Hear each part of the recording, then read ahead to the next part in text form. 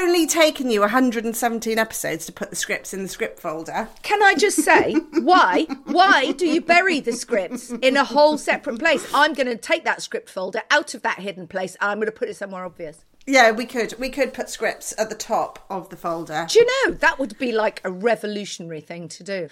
Right then. I'm going. Hello and welcome to The Great Indoors. The podcast which reveals everything you ever needed to know about interiors and explains how to make it all really work for you in your home. I'm Kate Watson-Smythe. And I'm Sophie Robinson. And before we begin, we wanted to introduce you to our lovely new sponsors, Natural Mat, who make beds and mattresses by hand in Devon, using natural, organic and renewable materials with absolutely zero chemicals, synthetics or glues. Did you know their mattresses can be found in some of the top hotels around the world, including the fabulous Hoxton, as well as boutique getaways such as the Bull Inn in Totnes and the Rose in Deal? Oh, I've stayed in a couple of those. I'll admit I had a very good night's sleep. Natural Mat also work with interior designers as they can make everything themselves, so they can accommodate pretty much any bespoke request, from custom-shaped headboards to pattern matching the most intricate fabrics. Customers can choose from Natural Mat's selection of in-house organic fabrics or supply their very own. Yes, I used Natural Mat for a big project I did in central London last year. I was consulting on 5 apartments in a listed building, and we wanted to make everything as sustainable as we could. So in addition to using vintage furniture and eco paint, we also specified Natural Mat for all the beds. So to learn more about Natural Mat's organic beds and mattresses, head to their website, naturalmat.co.uk, or visit one of their showrooms in either London, Devon or the Cotswolds. And listeners can receive 10% off their first order with Natural Mat, either online, in-store or over the phone, by using the code GREATINDOORS10, valid until the 31st of August 2023. Thank you, Natural Mat. So today's show is going to be dedicated to our monthly Style Surgery, where we get to grips with all your style dilemmas. But before we get into that, can I just circle back to last week's episode? And anyone who hasn't caught up with it yet, wasn't Michaela Sharp just a joy of an interview? And we've had actually so many lovely messages from listeners saying how much they enjoyed that particular interview. And Michaela's kind of like just being a bit real. She's just giving us an insight into how hard it is when you're starting out, not to mention being on a primetime TV show. And I just thought it was really, really lovely show. It was lovely, wasn't it? It was a bit different from us. We didn't stick just to interiors, but Michaela spoke really eloquently about comparison syndrome and, or the comparison spiral. Do you suffer from that? Do you ever get a bit of imposter syndrome? I definitely get the comparison spiral. I do get imposter syndrome, but it's buried quite deep, and I would never have called it that. But actually, when you read more about it, you think, oh no, this is me. This is me. Definitely that sense that I'm going to get found out any minute and sent back to the typing pool or something. I think we all do, but we're all... The thing is now with social media, it's all about showing our best bits. It's a show reel of what's great and the highlights. And, some people do show a bit more than that, and they're quite brave to do so because it can be a sort of mean old place, social media. And I just thought it was lovely for someone who is as successful and brilliant as Michaela to come out and say, you know what, this is tough, I suffer from this is what's going on, and just a bit real. And I thought it was great. I think everybody gets a little squirmy around comparison and imposter syndrome or whatever other psycho label you want to stick on it. I think it's kind of like human nature, and I'm up for sharing. I get it too. Funny enough, I've just had a new kitchen put in, which is giving me all the squeals, by the way. But I am sitting in it going, I don't deserve this kitchen. This isn't my kitchen. I shouldn't be in this kitchen. This kitchen's far too nice. And I'm just, what is that about? It's so interesting, isn't it? Doesn't even feel like my house, and I don't feel like I should be here. I mean, are there any therapists out there who would like to comment on what it's like. Sophie's putting herself up for public therapy right now. No, I think it's yeah. And I suppose as well from a TV, anybody, which I know is a minority, who've had an opportunity to do any amount of TV, that can really play with your mind as well. Especially, I remember when I first got asked to be a judge on the Great Interior Design Challenge, which was back in... a long time ago now. 2013. Oh my goodness, I felt like such an imposter then. The concept that I had somehow gained the privilege where I could judge other designers on how good their designs were. That felt deeply uncomfortable when I first did that. Now, not a problem. You got into that then? No, yeah. Well, I was 10 years later and I'm absolutely all the judginess. Yeah, all the judginess. Yeah. Come to me if you want to be judged. I'm a pro at judging. But yeah, so I think it's just a nice thing to share that wherever we are in our career or however successful, then I think we all feel it a bit. I think the one thing I would say, and I'm sure all our lovely listeners are very aware of this, but, do remember if you're tempted down the comparison route that you are only seeing a highlight and you have no idea what's going on behind the scenes in people's lives. And they're just showing you the best bits because maybe that makes them feel better as well. Absolutely. So yeah, do have a listen to that Michaela episode. It's a real little gem. And also, Michaela very generously has offered 20% discount on her Create Academy course. She's got a course on there for how to do upholstery, 3 simple projects. And this is an exclusive to our Great Indoors Insiders. So if you fancy supporting the show, people, getting your hands on some exclusive content, as well as obviously some nice exclusive discounts, then visit the greatindoorsPodcast.com, get yourself signed up, and then you will also be privy to Michaela's 20% discount on her upholstery course. So thank you, Michaela. So let's kick off with a question from Christina. Kia ora, Sophie and Kate. It's Christina here from Aotearoa, New Zealand. I have a question for your style surgery section regarding layout. We have recently purchased a new property and the house is quite small. The size doesn't worry us, there's just the 2 of us, but there are a few issues with the layout. Currently, it's very simple with an open plan kitchen, living, dining space and a bedroom and bathroom off one end. We're really keen to separate the bathroom off from the living space to create some privacy, but what else do we need to consider when we design the layout of the house? We plan to put a hallway in to divide the space up. The other questions we've got are whether the kitchen and dining should go down the sunny end of the house, or is that like a better place for the living room? We don't want to increase the floor area, but we do want to be a bit more clever with how every bit of the space is used. You guys are both big fans of putting the walls back up, but where should they go? A deep dive into the tricky subject of layout would be very much appreciated. Ngā mihi, many thanks, Christina. That's so interesting, isn't it? Because as she makes the point, we're big fans of walls, but mostly one already has the walls. She clearly lives in a house where she can put the walls wherever they want. She currently has an open plan kitchen, dining, living room with a separate bathroom and a separate bedroom. That is, I think, and it sounds like you go through the front door and you're already into your open plan space. Yeah. There's no hallway. Yeah. I love the fact she says she's keen to keep the bathroom separate from the living space. I was like, yes. I was like, there are some things, Christina, that are a given. Let's not have anyone taking a shower in your open plan space. Anyway, and obviously you want to keep your bedroom separate. So I think those are given. So it's really how to divide up this open plan kitchen, dining, living space and eating into that area to create a hallway, which is, we haven't got any plans. We can't actually visualise what you're seeing, but so we can talk in general. And actually we had a really similar situation with my mum's annex build, where she's got an open plan kitchen, living, dining area and a separate bedroom and a separate bathroom. And we ummed and ahed about whether to put a hallway in. And I think the architect friend who helped us plan it out thought that she should have one and a separate utility as well, actually. He was a real fan of walls, but it was going to make her living space really quite tight. So she decided to forego the walls in favour of a feeling of a larger, more open space. So I think, and Kate's going to jump on this too, I'm sure, it's getting right back to how do you live? Imagine yourself in the space. So for my mum, she doesn't have loads of like buggies or bikes or boots or coats. So she didn't really need a hall. She didn't feel like that was really important. Whereas I think if you're someone who's got lots of stuff, you might want a separate room to put that into. Also, she is someone who aesthetically is quite tidy and neat and well organised and curated. So, she's created a lovely space. She doesn't have loads of stuff to store away, because when you don't have walls, you also don't get to have a lot of furniture to put up against the walls. Do you know what I mean? You're suddenly got less available space for cupboards or wardrobes or cabinets. Well, and pictures on walls. I mean, your mum has a wall of glass along one side. She's got a wall of shelves with books and the TV on it.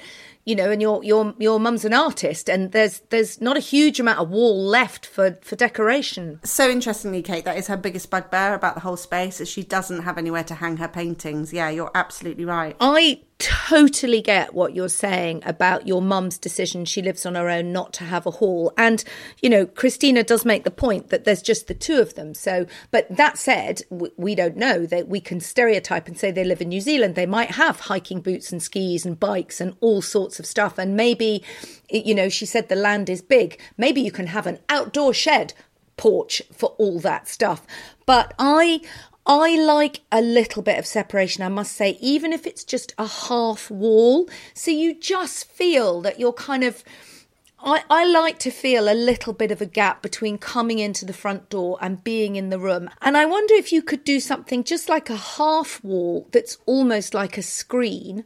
Or if space permits, if you could build, and obviously these things are quite difficult to describe, but a cupboard along the side of the front door, at right angles to the sitting area, which would be 60 centimetres deep, which is a hanger width.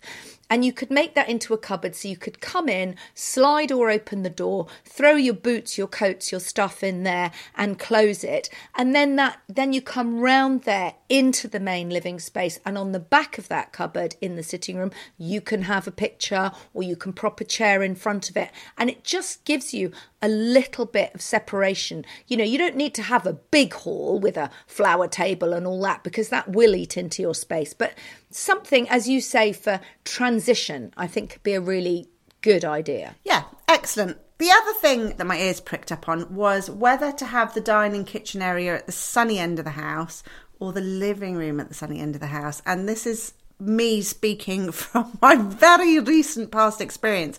Again, Christina, think about how you and your partner use your home. So for me and my family, we spend a lot of time in the kitchen dining space. It's somewhere, obviously we're cooking in there, but we're also using the table to drink coffee with friends, do homework. It's the hub of the home. It's our social space. And our living room was only being used to watch TV in the evening, and occasionally have people over, Christmas, the odd party, but not very often. So we've just gone through a big process of switching our kitchen and our living rooms over, so that our dining room is in the sunny end of the house with the views, and the TV is moved back to the dark end of the house that doesn't have any views, with the view that we only use it in the evening anyway, so it doesn't really matter what's outside the window because it's dark.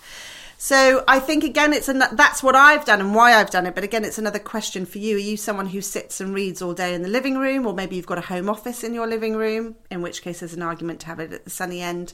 Otherwise, just basically have the room you use the most in the best aspect of the house. I think that's really key, and that's what I was going to say. I mean, sitting rooms for me tend to be evening rooms, but you make the point if you work from home. But then if you work from home and you've got a bigger sort of kitchen space, maybe you can work at the kitchen table. Maybe that little half wall that you're clearly now going to build for your coats to make the transition from the front door, maybe you could stick a little desk behind that. I mean, you have to kind of get down there with a piece of graph paper and plot it all out and know some sizes. But it comes down, as it always does, to how you live and what you need to do in the space. And if you are not telly watchers, then, maybe that's a different thing. As Sophie says, if you're sitting in there all day looking at the views, maybe you do want that to be sunny. But we forget how to listen to our instincts. And I think you just need to really contemplate how you live, what you do, visualize yourself in the space. Where do you go when you get up? I'm assuming if you're already living in the house, you've worked out where the best view is. So do you get up and drift to the window with the best view with your cup of coffee? Think about those things and the light and how it flows and how you live. And then you will sort of understand how you want to lay it out. So don't be distracted by what people tell you, or you must have the kitchen at the sunny end, or you must have the sitting room at the dark end. Just take it back to how you live and you will work it out, and let us know what you do about the hall. Our next question is from Elisa. Hi both. Love listening to your podcast, and I'm just listening to the kitchen episode. That was our recent special, so I thought I'd ask this kitchen-related question. I'm hopefully moving into this house in August and would like some advice on the kitchen island, please. And she sent us a photo, and basically there's a split-level island. So there's a slightly taller bit, which you would do for prep, and then there's a lower bit where you sit at. And Elisa wants to know, is there a way I can raise this without changing it completely? I don't mind getting rid of the hob. Or, I mean, raising it would change it completely. So I guess the question, I'm guessing your question, Elisa, boils down to, do you want a split level island? What do we think of those? Sophie, you're queen of the island. I no longer have an island. I'm an island refusenik. I think this is really interesting because this plays into my anxiety around having an island. When I was designing the island for my kitchen, I agonised over it because, my goodness, once that island's in, it's not going anywhere. It's a really big commitment. So I think, first of all, for anyone who is planning an island, my goodness, you really want to get it right. Because, as Elisa has discovered, quite hard to change it once it's in. So essentially, you've got the island, as Kate explained, for cooking, and then this lower, well, it's not really an island, is it? It's a fixed table top. Is actually what it is, with dining chairs underneath. And you don't explain why this isn't working for you. Maybe you've got another table in the space which you prefer to sit at. Maybe this fixed seating area is too small and you need more chairs. I mean, part of me is just wondering, you could surely just take it away altogether, unless it's so integral to the whole space that you can't do that. In terms of modifying it, it's a fixed piece of furniture. I think that's going to be really difficult. It's got a probably quite heavy worktop. So my thoughts is take it out completely and put something else in its place, because modifying a fitted piece of furniture is really, really difficult. Yeah, I think it'll end up costing you more to modify it than it will to take it out and start again. If there's a way of sort of chopping off the low bit, and I think the idea is you have the high bit with bar stools, and then the lower bit you have chairs, which are obviously lower, and that doubles up as a dining area. It's always personal. It's always a kind of question of what you like. I don't like the look of the double height island for me. I'd rather have a separate table. But I think Sophie's absolutely right. Trying to raise it is going to get you into all sorts of bother. That said, for anyone else who has a big island, you see a lot now, and it's completely fine to mix your worktop materials. So you can have marble or stone or steel on the bit you prep on, and then wood on the bit that perhaps is the bar side or where you eat, because wood is warmer to eat off. It's more tactile. But I think it's either get rid and have a small island or start again. I think you'll get into all sorts of bother if you're trying to raise it. And I think you will spend more money trying to lift it and add extra cupboards in and make it level and change the worktop than you would if you started again or got rid of it. I think as well, though, it's worth doing a bit of research. Maybe go back to the kitchen brand who made the kitchen. Do they indeed still sell matching units if you wanted to extend it? Other than that, you could get in touch with a local bespoke kitchen cabinet maker who could perhaps give you some more advice on how you could change it affordably. But my biggest takeaway from this is, get your kitchen island working for you how you want from the get-go, because they're really hard to change. Right, next question is a question from Delphine. She says, I'm a big fan of your podcast that I've been listening to for years. I also have a rather thick French accent and a baritone voice, so I'd rather spare your ears. Oh my God, Delphine, I think you're underselling yourself. I think a thick French accent and a baritone would just be brilliant. Anyway, so sadly you're going to have to put up with my voice as I read out her question. You recently spoke about colour drenching, which I checked and fell in love with. My question is the following. Is it okay to practice colour drenching in one room and not the rest of the flat or the house? Or do you think you have to go through the whole house and colour drench the whole thing? What do you think, Kate? I think it depends on two things. One, the colour you're using, and two, the room you're doing it in. Colour drenching implies that the word drench implies that it's deep and dark and saturated and rich colours. So if that is the way you're doing it, then it might perhaps look odd to do one room and not do any of the others. But don't forget, colour drenching simply means using the same colour all over the walls, the ceiling, the woodwork, and potentially the radiators. And it doesn't have to be a dark colour. So you could absolutely do your whole house in different colours and follow that idea of colour drenching. So I'm going to chip in. Colour drenching isn't about drenching a room in an off-white. That is not what it is. It is drenching a room in a colour that makes real visual impact and feels very kind of cosseting. And second of all, you can absolutely have one room in your house colour drenched and the rest of it really pale and wafty if you want.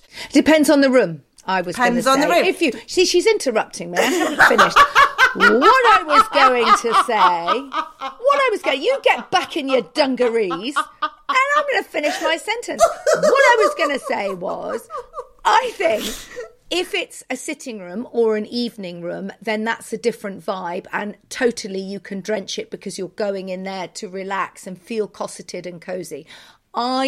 I'm not entirely sure if you would colour drench a kitchen or a working room and then have the sitting room done in a completely different way. You could colour drench a bedroom, actually, because, again, that's a different vibe. Depends on the room. Yeah, you could colour drench a bathroom. You could colour drench a utility room, boot room, hallway. Hallway, interesting. No, you couldn't. Well, my hallway is quite colour drenched, isn't it? I suppose I haven't done the banisters. You haven't done the ceiling? No, yeah, okay. No, you haven't drenched no, my colour. Yeah, you tell me that I don't know what colour drenching means, and then it turns out you haven't even done it. I think to get back to Delphine's brilliant question, I think the colour drenching effect, and maybe one of the reasons why you love it is visually quite impactful. It's quite dramatic, and as Kate's already alluded to, creates this lovely cosy, cosseting vibe. So first of all, it's got to be appropriate for the room. You don't have to do your whole house in this style. I think it can look really cool to just have one room, which is like decorated a bit differently. However, using Kate's brilliant red thread analogy, don't make it completely random. So for example, if I was going to colour drench a room, it would be one of the colours of my colour palette. So it might be a deep cobalt blue, it could be a deep forest green, it could even be a lovely plaster pink, because these are all colours that are repeated throughout the rest of my house. I wouldn't colour drench a room in, well, actually I have pretty much got every colour in my house. I'm now searching. Well, I wouldn't colour drench in white for a start, Kate Watson's white, because that's just ridiculous. But I wouldn't colour drench in black, for example. I don't go for black colours. That would look really out of place in my home. So if you're going to colour drench, pick a colour which is part of your palette. And it's just a little jewel then in your crown. I think it could look brilliant. The thing you can do, I've done, Sophie's now going to say I haven't colour drenched, but in my sitting room, I have used two shades of the same colour. So I've got a paler plaster pink on the walls and a darker plaster pink on the ceiling. But what you can then do is carry that colour, say, on the woodwork throughout the rest of the house. So you can provide a link that way. And I'm still taking issue with the colour drenching. If you do the whole room in an off-white or a neutral and all the woodworks, that's called the gallery look, because that's what galleries do. So they have everything painted out in the same colour so that the artwork really stands out. I'm not letting that go. And now we have a question. Oh, we're back to kitchens from Melissa. Hello, Sophie and Kate. Firstly, I love your podcast. It's just the right dose of British delight and inspiration to keep me decorating. Here's my dilemma. Oh, we have to rebuild a rental duplex due to a fire, so we are starting from scratch. Of course, cost matters due to a major insurance shortfall, but I want to make a nice place that people enjoy living in. I personally am so over black, white and grey. We hear you, Melissa. So her question is, should I go for colour or keep it neutral? And she's wagging the finger here, I want to hear each of your suggestions of a colour scheme. And finally, what quartz countertop colour would you pick that's not black or white? Hugs from across the pond, Melissa. Ah, Melissa. Okay, this is what I'd call an open-ended question, Melissa, but we're going to... We're going to run for it. I mean, I think what I'm hearing here, Melissa, is the classic, starting from scratch paralysis of fear. The blank canvas. Oh my gosh, do I just keep it all neutral or do I dare put some colour on the walls? And it's really hard, I think, when you are starting in a new build that hasn't got any... Well, actually, it's a blessing and a curse, isn't it? It's lovely that you're not inheriting somebody else's decor that you've got to try and get your head around. But at the same time, it's a white box and you've got to imprint your own personality and style onto it. So that's where you really must start, I think, Melissa. What colours do you love? What turns you on? Are you like Delphine and you're a colour drencher? Are you doing the gallery? What did you call it, Kate? The gallery look. The gallery and doing look, everything yeah. in 50 Shades of White. It's not really for us to say, but of course I'm going to have an opinion. And that's, I think, what you're really writing in for. You don't want the generic, sensible answer. Of course, Melissa, you should have colour and don't keep it neutral. That is just madness. So, embrace all the colour and get that rental duplex looking like it's your kind of home. And for whatever that is, I mean, the sky's the limit. You can have whatever you like. And it does not have to be black or white, and seriously, never be grey. We come back to that old trope of, do look at your wardrobe and colours you're comfortable living with and your colours you're comfortable wearing, so you're comfortable living in them. And I would also say, take a trip down your local high street or into your department store. I mean, the way you've spelt colour and lets me think that perhaps you're coming in from America. Across the pond, I'd say so. Across the pond. Go to your department store and just have a wander through the clothes department and see what you're drawn to. It's not just about colour, it's also about pattern. Are you picking up shirts with tiny little floral patterns? Do you want something big, bold and geometric? That can also steer you towards a look that you might like. And then, I think whilst it's very hard for us to go into a colour scheme, I think we could probably summarise that Sophie likes saturated, strong, bold, contrasting colours, and I like saturated, bold, tonal colours. So I will go for layers of pink or layers of chocolate or layers of cream, and Sophie will have the blue and the yellow and the pink all together in the same room. And what you need to do, Melissa, is understand how those different schemes make you feel. And we've spoken before, but it probably bears telling again. When Sophie had a rental apartment in Brighton, she just redecorated it and she was very excited, and let's go and record the podcast in my new flat, which had emerald green floral wallpaper and a lilac sofa and a leopard print rug on the floor and some stripes. And we went in to record this Christmas podcast. And, our producer and Sophie both commented on the fact that I was in a fury. And they kept saying that I was the Christmas Grinch because it was the Christmas episode. And it wasn't until we'd recorded this quite feisty episode and we went out into the streets of Brighton, the sort of monochrome grey streets of Brighton, to get a cup of coffee, that I took a deep breath and felt calmer. You felt calmer in Costa coffee chain, basically, is what you want to say. I did. And it's not... Which I take as such an insult to. Well, it's interesting because it's not that I've done grey, wrote the book, literally got the T-shirt, but I don't want grey anymore. But what we realised from that was a really stark lesson in how do the colours make you feel. And while I like visiting Sophie's high contrast, too much of it can put me on edge. And I really admire how you put colours together and clash patterns. And I can look at it and go, wow, that's amazing. I couldn't do that. But at the same time, I know I can't live in that. And I like fewer colours in a more tonal way because that makes me feel relaxed. Whereas I think secretly, or possibly even not so secretly, Sophie finds that quite draining in my house. So, I think that's the key. We can't suggest colours to you, but we would both advise that you absolutely, think about your reaction to colour. So that's a whole Pinterest mood board going on there. And I think it's worth swooping in at this point. So I have a whole suite of online courses, Melissa, at courses.sophierobinson.co.uk to help with this, because this is such a common problem, Melissa. I think colour psychology would be a course that you should really get into if you're first of all discovering, as Kate said, what is your style, what is your colour personality, how do you put palettes together. So we've got help, and Kate has books. I've got books, and I've got a course at Create Academy, which is how to find your style too. So there's loads of advice there. Because it's a huge topic, and it's really worth, I think, reading the book, doing the course, doing your homework, and getting it right before you roll any colour on those white duplex walls. And we can say, quartz countertop colour would you pick that's not black or white? I'm going to say dark green. Oh, nice. Yeah, I'll go with that. Yeah, we have an agreement. Quick, move on. And finally, we've got a lovely question from Sarah Cudden, who is our podcast producer. Hello, Kate and Sophie. I live in a little Victorian terrace in London, and I'm stuck for ideas for how to make my small living room, which gets a lot of light in the morning, into an elegant and cosy space. As you can see from the picture, it's currently painted grey, calming for me, but I know that's out and I'm a bit bored of it.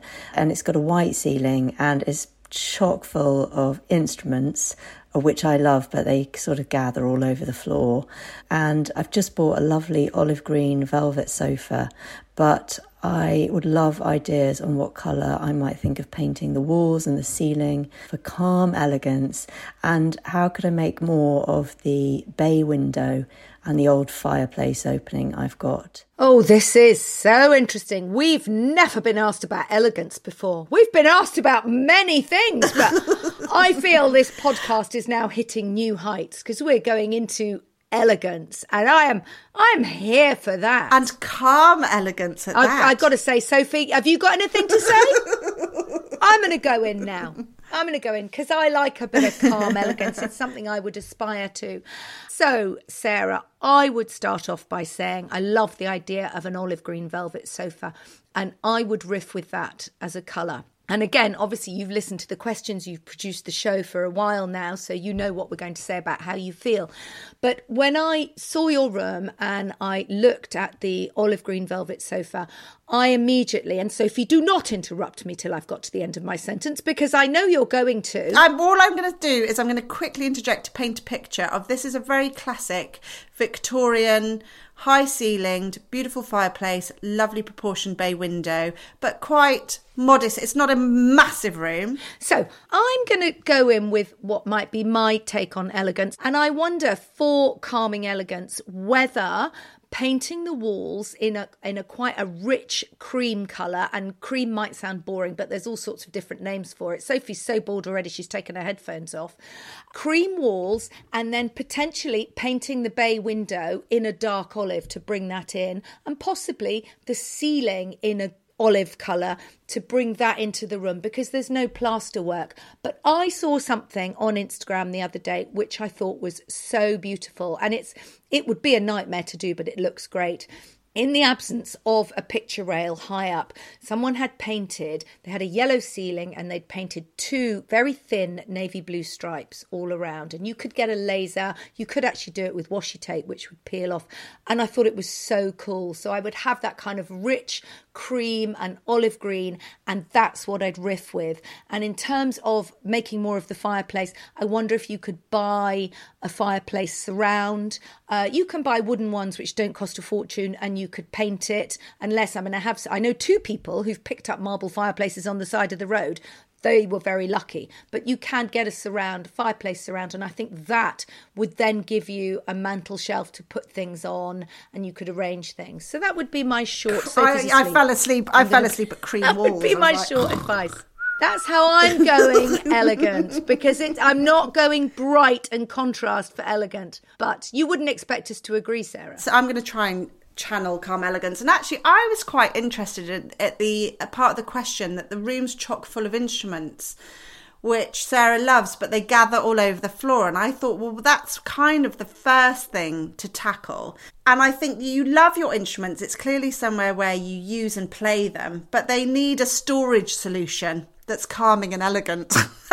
And the floor is not providing that. I mean, let's hear it. We're not a massive musical family, but we've got a couple of ukuleles on special hooks in the kitchen. And there's two reasons. I love the look of them. I think they're beautiful instruments.